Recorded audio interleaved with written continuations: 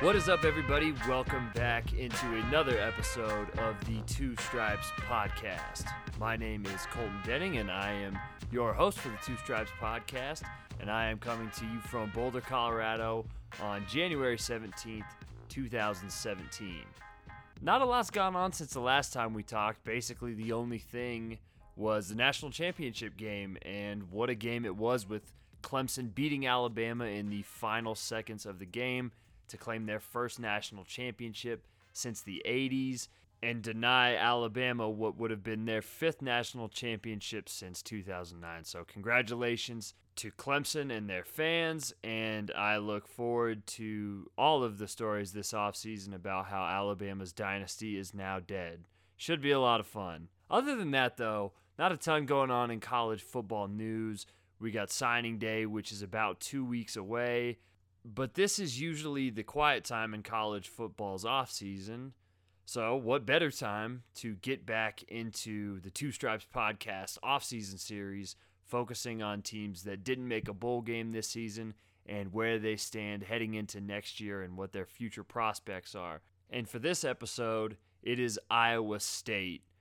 The Cyclones went 3-9 last season, 2-7 in the Big 12. In head coach Matt Campbell's first season in Ames after coming over from Toledo, and have a lot of young players on offense, a lot of skill position talent back for next season. Have to replace a lot on the offensive and defensive lines, but there is definitely enough there to warrant some improvement heading into 2017. So should be a fun program to watch. I know probably a lot of people that aren't Iowa State fans don't know a lot about them, but they definitely have some intriguing pieces there. And Matt Campbell, if nothing else, is a rising name in the head coaching ranks, and one that put together a really solid resume at Toledo. And despite going 3-9 in his first season, I think that there was enough there to warrant at least watching what Iowa State does in the coming years for Matt Campbell, and to see kind of where he ends up if you aren't an Iowa State fan.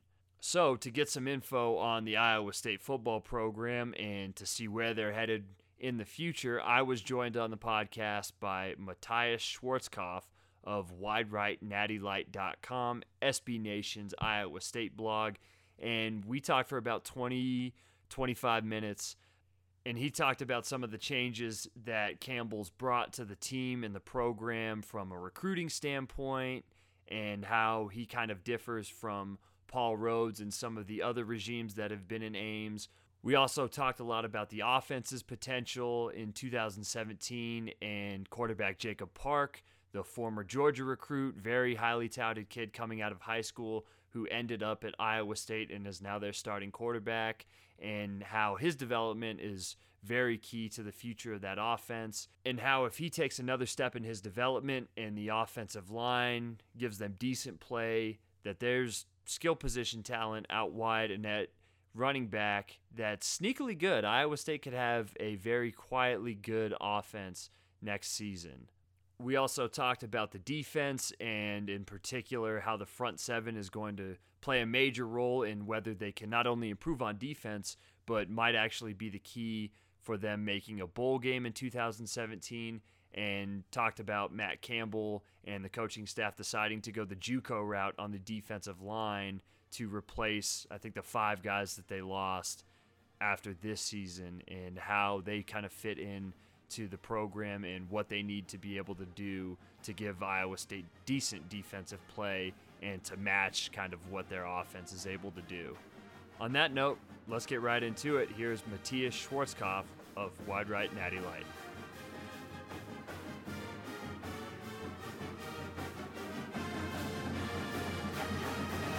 Joining me on the Two Stripes podcast is Matthias Schwarzkopf of Wide Right Natty Light. Matthias, how are you doing today? And secondly, are you a Natty Light guy? Is that your beer choice? I'm doing fine. Thank you for having me on. Pleasure to talk with somebody else other than Cyclone fans normally. It's been a little icy and cold here in Iowa, so we're getting through. And I used to be a Natty Light guy. I still drink it from time to time, but that was my primary beer in college because it was cheap, and you get away with a lot of things drinking some Natty Light. Yeah, absolutely. I mean, I know personally, I'm a Busch Light guy, and I was Keystone throughout college, but now it hasn't even moved up. It's just Busch Light, and I don't drink a ton of natural light, so I don't know like on the scale of where that compares to Busch Light, but I think it's pretty similar. I'd say it's a little bit below Busch Light because I'm a primary Busch Light drinker now myself. That's kind of like the beer of choice in Iowa. I saw a map one time that had the top candies in each state, and for Iowa it was Busch Light, so that goes to say a lot there. Well, if anybody takes anything from this podcast, it is that Busch Light is good. And what is also good is Matt Campbell, the current head coach at Iowa State, went 3-9 this year, but comes from Toledo, where I think his record was 35-15. He's very good in the MAC conference, a rising young name, and joined on for his first season up at the Power 5 level at Iowa State. And despite the 3-9 record, there were some times where Iowa State really flashed this year. And what was your overall perception of this season and how Iowa State played in his first season? I think we all kind of figured this season would be kind of one of those ones like similar past the last few seasons of Paul Rhodes' era. We knew he wouldn't technically be there at a bowl game level, but, the three games that I always come back to when we talk about this prior season was the Northern Iowa game, Baylor, and Oklahoma State. Each game where we held leads late in the fourth quarter and it all dwindled away. You win those three games, you're in a bowl game, and that would have been something that would have been huge in year one of Matt Campbell era. It just would have helped with recruiting and, his overall confidence going forward. There were some positives and there was also some negatives. There's early in the season, there was penalties, things that just, they bit themselves in the foot. And, the Iowa game, that was just a complete blunder in itself. But, they showed that they can compete at this level. And, we were playing 18 to 22 redshirt freshmen or true freshmen, and that's high compared to what it was in the Rhodes era where he would typically go to the veteran players. And it goes to show that Matt Campbell would put the best player on no matter what position or, their age it was. If they're the better person or player in that spot, they would play. So I think going forward, that's just going to be something that will help them try to get back to that bowl game level. Best player plays, and there's no favorites here. And you mentioned some of the close losses they had, single-digit losses to UNI, Baylor, Oklahoma State, Kansas State, and then they put up a pretty good fight against Oklahoma, only losing by 10. And with the amount of, like you said, redshirt freshmen and younger players they had, was it like trying to balance out a level of frustration with, man, they're really close to breaking through, and like, hey, this is really good for the future. You think that 2017 might be the year. So was it kind of like a year where you have to balance out being frustrated with youth, but also looking at how they played against some of those teams, which Oklahoma State, Kansas State, OU, obviously, those aren't bad teams, and they played very well in those games. I mean, for myself personally, it was, we understood who was going to be out there in the field. I mean, game one against Northern Iowa, you saw young players that, were redshirt freshmen or even true freshmen coming in. So you knew what type of things were going to happen. There are going to be the penalties. There are going to be the frustration plays that get, us a little bit angry. But, the typical fan, they want that success right away, and they think that they're playing at the Power 5 level. They should be Peyton Manning or, whatever the equivalent of that level. So from my perspective, at least, it's good to see younger players, and it's going to build for the future, and which is what Matt Campbell needs. And it wasn't so much about winning now for me. I wanted to see younger guys out there getting reps, getting experience, because that's just going to help so much more down the road. What kind of things does Matt Campbell bring that maybe Paul Rhodes didn't, or even, you look back into the past at what Iowa State's had over the last couple of decades? What differentiates him between all of those coaches that have been in Ames before him? I think it's the ability to connect with the younger players. Paul Rhodes was kind of one of those guys that, he's a little bit older. He's been through so many generations of coaching years that he was pretty much set in his ways, and he didn't really adapt to what the growing trends in college football were. And, kind of like uniforms, every college has different uniforms. The younger players nowadays, they like that kind of thing. The social media thing, Matt Campbell's big on that. It's just getting your program's name out there where, under Paul Rhodes, it's something that didn't flash out in the social media or, resonate with the younger guys. I think that's kind of been the biggest standpoint that's helped Matt Campbell so far, especially in recruiting, that he's been able to connect with these younger guys, and the ability to connect with them has led them to get to campus. And the thing is that Iowa State has struggled with is getting, bigger name players or players that are able to compete at the Power 5 level right away, getting them to campus on recruiting trips. I mean, once you get somebody here to Ames, they're going to see our facilities are top notch compared to, they're not going to be Alabama or Ohio State level type of thing, but, they're maybe the level below that. And it's just other schools our size or, who haven't had the great football success, our facilities are better than most of those. Where it looked like from the outside perspective that Iowa State made their biggest jump in Campbell's first year was offense. They went from 66th in offensive S&P plus up to 48th this season, and a lot of those dudes, especially at the skill position with Jacob Parks at quarterback, you have Joel Lanning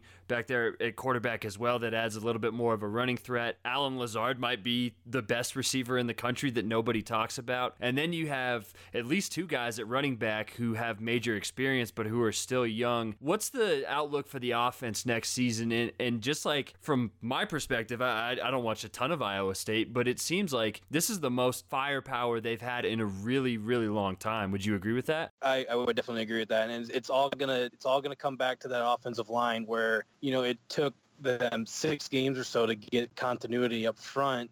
And once they finally did, Jacob Park had time to throw. Joe Lanning had lanes to run, and David Montgomery was getting holes to run through. And Mike Warren, he was a little hampered by injuries, and kind of his confidence was a little bit low just because of the resurgence of David Montgomery. But with Jake Campos coming back on at tackle, and with the plugging in of Dave Dawson potentially as guard spot, and they're looking at some other grad transfers to play another guard spot. This could be one of the best offensive lines on paper, at least, that could be nasty enough to compete, with the Big 12 defensive lines. And they'll just, add to that firepower where, Jacob Park, he has elite skills as a quarterback. He just, he needed time this year to get back into that game where, he left Georgia, went to community college, and he was out of football for a year. And, you could tell it just took some time to get his feet under him. And once he did, he showed those skills of what is going to make him a good quarterback. Joe Lanning, as a runner, he's a thrower. He struggles in some of that kind of aspect, but he just had the dimension to the offense where he could put even Park and Lanning on the field at the same time. You don't know what the heck's going to happen. So, Iowa State does have that firepower, and on paper, at least, it shows that this could be one of the most explosive offenses that Iowa State's had in a long time. On the subject of Jacob Park, he was a kid that went to Georgia out of high school, a very highly touted blue chip recruit. I think the 5th ranked pro style quarterback in that class when he came in, and took that year off and now at Iowa State. And he kind of flashed as the season went on, and you could see that he was getting better. What does he need to do to take that next step in his development and be one of the best quarterbacks in the Big 12? I was talking to one of our other writers that he studies a little film a little more hardcore than I do. And I think it's just going to be one of those things that he's going to have to be the student of the game, where he preps week long and he knows what he's going to face coming in on game day, and not making those mental mistakes that we've seen quarterbacks in the past that Iowa State's had, where they're, throwing in the double coverages when they know they're going to be there, things like that. He has a couple footwork, mechanical flaws to work on, but he keeps his head downfield all the time, and it's just something that we haven't had in the quarterback here at Iowa State since the early 2000s, where, they're tucking and running, and don't matter if, somebody else comes open later on. You watch Jacob Park, his eyes are always downfield. Even when he's on the run, he's going to look to make the next play. Even if he can't get it on his feet, he's going to throw one to find an open receiver. So I think it's just going back to it. He's going to have to be a student of the game, make sure he prepares well, and just gets better as the next 2 seasons go on for him, and regress like we've seen some of these other quarterbacks under, especially Paul Rhodes, where we thought they were the next Seneca Wallace almost, and then they just flat out bailed out on us. So that's what I'm kind of looking forward into him. Well, and with some of the weapons that he has, I mentioned Lazard, who is awesome, and it's huge that he's coming back for his senior season. You talked about Mike Warren and some of the struggles he had this year. I don't know if a lot of people outside of Ames or even the Big 12 know that this was a kid that rushed for over 1,300 yards as a freshman, and David Montgomery steps in his place with the injuries this year and had a pretty good freshman season. Not quite the numbers, but just you look on a per carry basis, I think averaged over 5 yards per carry. His highlight yards per carry were pretty good. What's the situation at running back looking like if the offensive line gives them not even like great play, but just good solid play and doesn't get Jacob Park killed and opens enough holes for the running game? What's the ceiling for the offense in 2017? I think they could be middle tier, even just a little touch better than, the Big 12 ranks goes. I mean, you're always going to have Oklahoma and Oklahoma State. They're going to put up big yards, big numbers. who knows what Baylor's going to have this year with their new coach. Things are up in the air with them. So as in terms of offensive numbers go, they have a shot to be up there, but it's just a matter of who shows up, what the offensive line is going to look like. I mean, I think they're going to get theirs. It's just depending on how much. And then like I said, it's just all going to depend on how that offensive line looks. And we've seen it with Mike Warren, especially in his freshman year. I mean, our offensive line wasn't that great. I mean, he just found holes and win, and that's the biggest thing where I thought this year the holes weren't there right away, and I think the confidence shot down, and he was getting down on himself, and, he heard the whispers outside of the team. People are wondering what's wrong with Mike Warren. It never really got the wheels turning on the season fully, and, that's where we saw David Montgomery come in and kind of take a little stride away from him. So this offense has a chance to be really good, and it's just, like I said, it all hinges on that offensive line like it always does. Flipping to the defensive side of the ball, they lose a lot on the offensive line, and on the defensive line as well, they lose a ton. 95th in S&P Plus last season, and they lose, I think, 5 guys off that defensive line. But Campbell's opted to go the JUCO route to fill some of those voids at defensive end and defensive tackle. How big of a role are those guys going to need to play for this defense to rebound? Because if there's one area they really struggled with on defense, and it's not like they were great overall, but they really had a hard time against the run. And is it imperative, like if they want to go to a bowl game, are those guys, those JUCOs, going to have to step in right away and have success? Yes, that is 100% true. I think just because of the fact that some of these guys that have been in the program that are there now that would be considered backups from the previous year on the defensive line, they just aren't battle tested. And I think some of these guys that are coming in from the JUCO level, especially Ray Lima, he looks like he's Big 12 ready and can compete with some of these offensive lines we're going to see. And if we don't have those guys coming in starting day one or even making a huge impact, it's going to be a long season, because on the back end of our recruiting, and we're still hampering on that defensive line, finding younger guys that aren't necessarily JUCO level, but incoming freshmen that have here a little bit longer. Those guys typically aren't going to be ready day one. So with the losses that we had, these guys are going to have to come in day one and be able to be ready to compete right away. And it seems like if they get good play out of that front seven, and especially that defensive line, they have enough coming back in the back end. And when you look at the Big 12, it's obvious other teams, basically everybody, likes to air the ball. They like to throw the ball around. And Iowa State had one of the more active secondaries in the country. They ranked 15th in defensive back havoc rate, and they have a lot of those guys coming back. What makes them so active and so good? I think it's just the athleticism that they have, and you can even see it with what he's recruiting so far too. I mean, it's not so much that they have one player that really sticks out. I mean, people notice that we interchange a lot on the defensive side, and the secondary especially. We got multiple guys coming in and out. There's not one guy just staying on the field all the time, and I think that's what's contributed to at least be able to have us in the games at some points. We have great depth in the secondary. We're going to have great depth in the secondary for, at least a few years here to come, especially the way he's recruiting. So I think in the biggest type of thing like that, especially when you have the high-powered flying offenses that the Big 12 have, and they're going to go fast and guys are going to get tired, you have to have the ability to interchange some people and get guys some rest. Otherwise, it's going to be a long way. So I think that's what kind of the biggest factor for the secondary is, that at least that their ability to fly around the ball is that they can move one guy out and bring him in, and you get the same kind of production. There's been some whispers about Kamari Cotton-Moye and his status with the program. Is there any update on that? Is he going to leave? Is he going to stay? And you talked about the depth. If he does decide to transfer, is that something that they can sustain with some of the depth they have on the back end? Starting out with what he's coming back, as of right now, they say it's 50-50, but I think it's leaning more toward him coming back. The rumor mill has him spinning that he interviewed for a internship here in Ames over the summer, so all signs point to him coming back as of right now. I mean, even if he were to decide to transfer, I think they'll be all right just because of the depth they have and potential of Cam White coming in and playing safety next year as well, and another potential recruit coming in that he hasn't chosen his school, but if he does, he has the ability to play right away too. So it would hurt, certainly. Kamari Cotton-Moye's cover skills have kind of been here and there. It just depends which game he wants to show up, but he's an elite tackler. So, I mean, you'd be missing that kind of skill set from him, but it's not a void they can't fill. You brought up the recruiting and kind of how Matt Campbell has played a huge role in turning that around and bringing in more talent and being able to relate to players and kids coming out of high school better than maybe Paul Rhodes and his staff were able to. Right now, 45th in the 24/7 composite, 22 commits, 6th in the Big 12. I don't pay a ton of attention to what Iowa State's doing on the recruiting trail, but is this like a complete jump up from what they've done previously? Last year, we had the highest rated recruiting class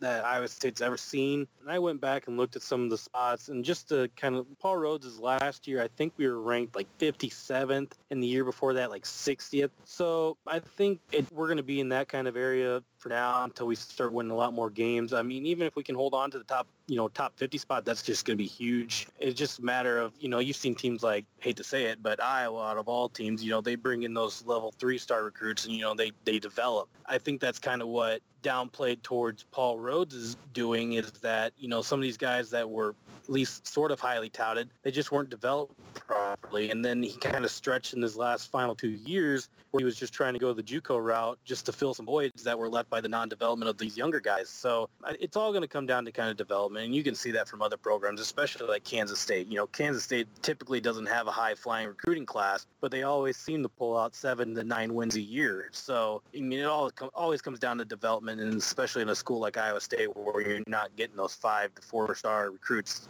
all the time. So I think we're going to see that play out over the years if Matt Campbell and his staff can develop these younger guys, and if they can, all the merrier for us. Before I get you out of here and we talk about expectations for next season, I want to bring this up. And Iowa State's had some pretty significant success against Iowa in the last 5 or 6 seasons. They've lost the last 2 games. And like when I get on Twitter and I see what Wide Right Natty Light and some of the Iowa blogs going at it, like I had no idea that this was such a fierce rivalry. How could you explain what that rivalry is to somebody that doesn't follow Iowa or Iowa State? Because it seems pretty heated. Well, in Iowa, we don't have an NFL team, so when all you have is Iowa and Iowa State, things get a little heated, like you said. So, Iowa typically has kind of held charge of this whole series, and previous years, at least last 20, I think we've kind of been back and forth at least. So I'm hoping that Matt Campbell can keep that streak alive. Hopefully, take kind of a little bit of charge of it, but who knows what will happen here in the next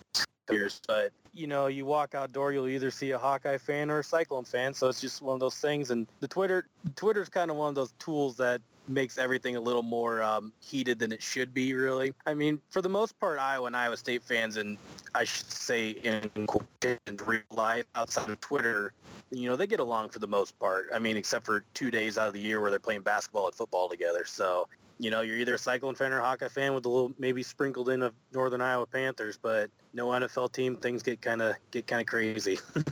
How do Cyclone fans feel about Kirk Ferentz? Overpaid is what we feel like he is.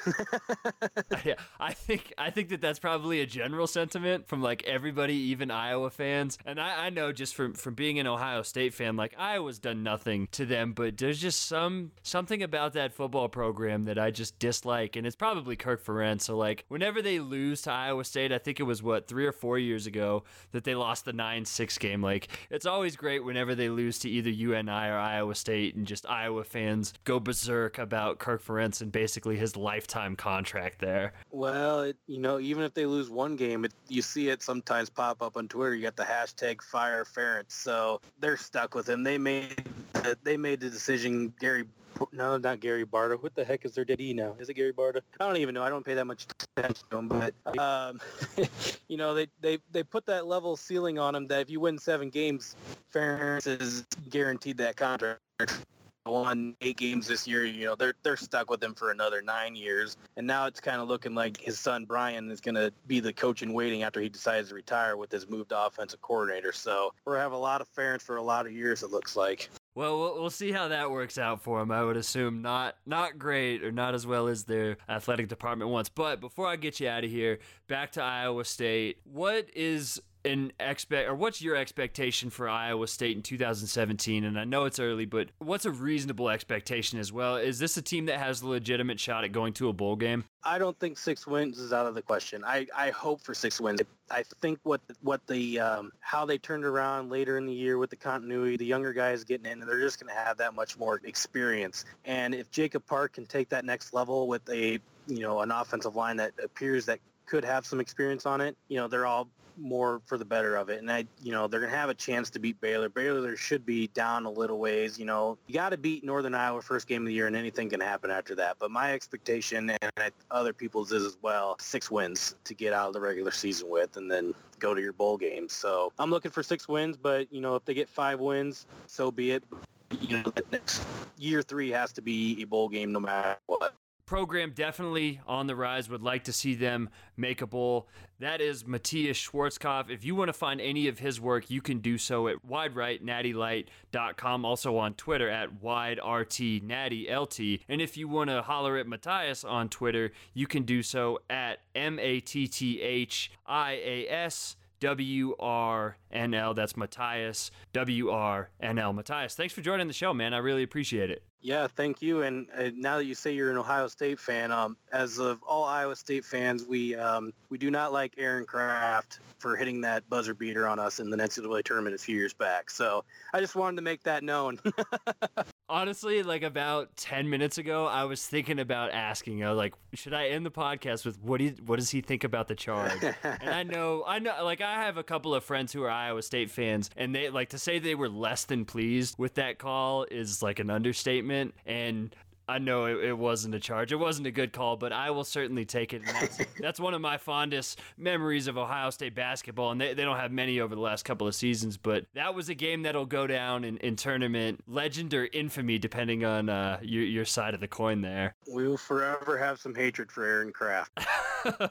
Hey, you and everybody else, man. You guys aren't the only ones. All right, Matthias, thanks for joining, man. I really appreciate it. Yeah, thank you for having me.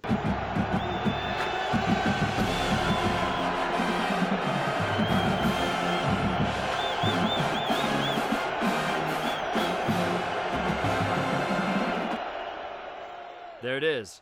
Want to thank Matthias again for joining me to talk Iowa State football, and you should definitely check out everything he does on Twitter at MatthiasWRNL, and everything that Wide Right Natty Light does on their website, widerightnattylight.com, and on Twitter at widertnattylt. Definitely a fun podcast to record and to get some more insight on where that program is headed. And personally, I'm definitely on the lookout for what they do next season in terms of Matt Campbell's job prospects, because I do think with what he did in the MAC at Toledo, and even with a 3-9 season in his first year at Iowa State, I think that they showed good signs of improvement. And if they're able to do that again and even make a bowl game or get close to a bowl game, maybe next season isn't a year where he gets another head coaching job, but I do think he is a name that is on the rise and will be on a big team's radar here in the next 2 or 3 years, because I definitely think he has the pedigree, and like Matthias said, he knows how to connect with those recruits, and it's not like his schematics are far behind either. He's definitely a coach that is good with the recruiting and the off-field kind of stuff, and can definitely bring to the table from the X's and O's standpoint as well. So definitely a rising name in the head coaching ranks, and one, if you're not an Iowa State fan, you should be on the lookout for, because he is a good one. That'll do it for the podcast this week. Want to thank you all again for listening. And if you do enjoy listening and you enjoy the Two Stripes podcast, I would highly encourage you to go to the podcast app, subscribe, leave a review, leave feedback. Any sort of comments, questions, concerns, anything helps. It definitely does at the end of the day, and I'm interested in hearing what you guys think about the podcast and what I can do to make this better for you, the college football fan. Also, you can check it out at soundcloud.com/twostripespod. You can listen from your computer, your phone, your tablet, whatever device you have. You can listen from there as well. That's soundcloud.com/twostripespod. That's it for this week, though. I'll be back next week with another off-season series preview and continue rolling throughout the long, desolate college football off-season. My name is Colton Denning. Want to thank you again for listening. This is the Two Stripes Podcast. I'll see you next week.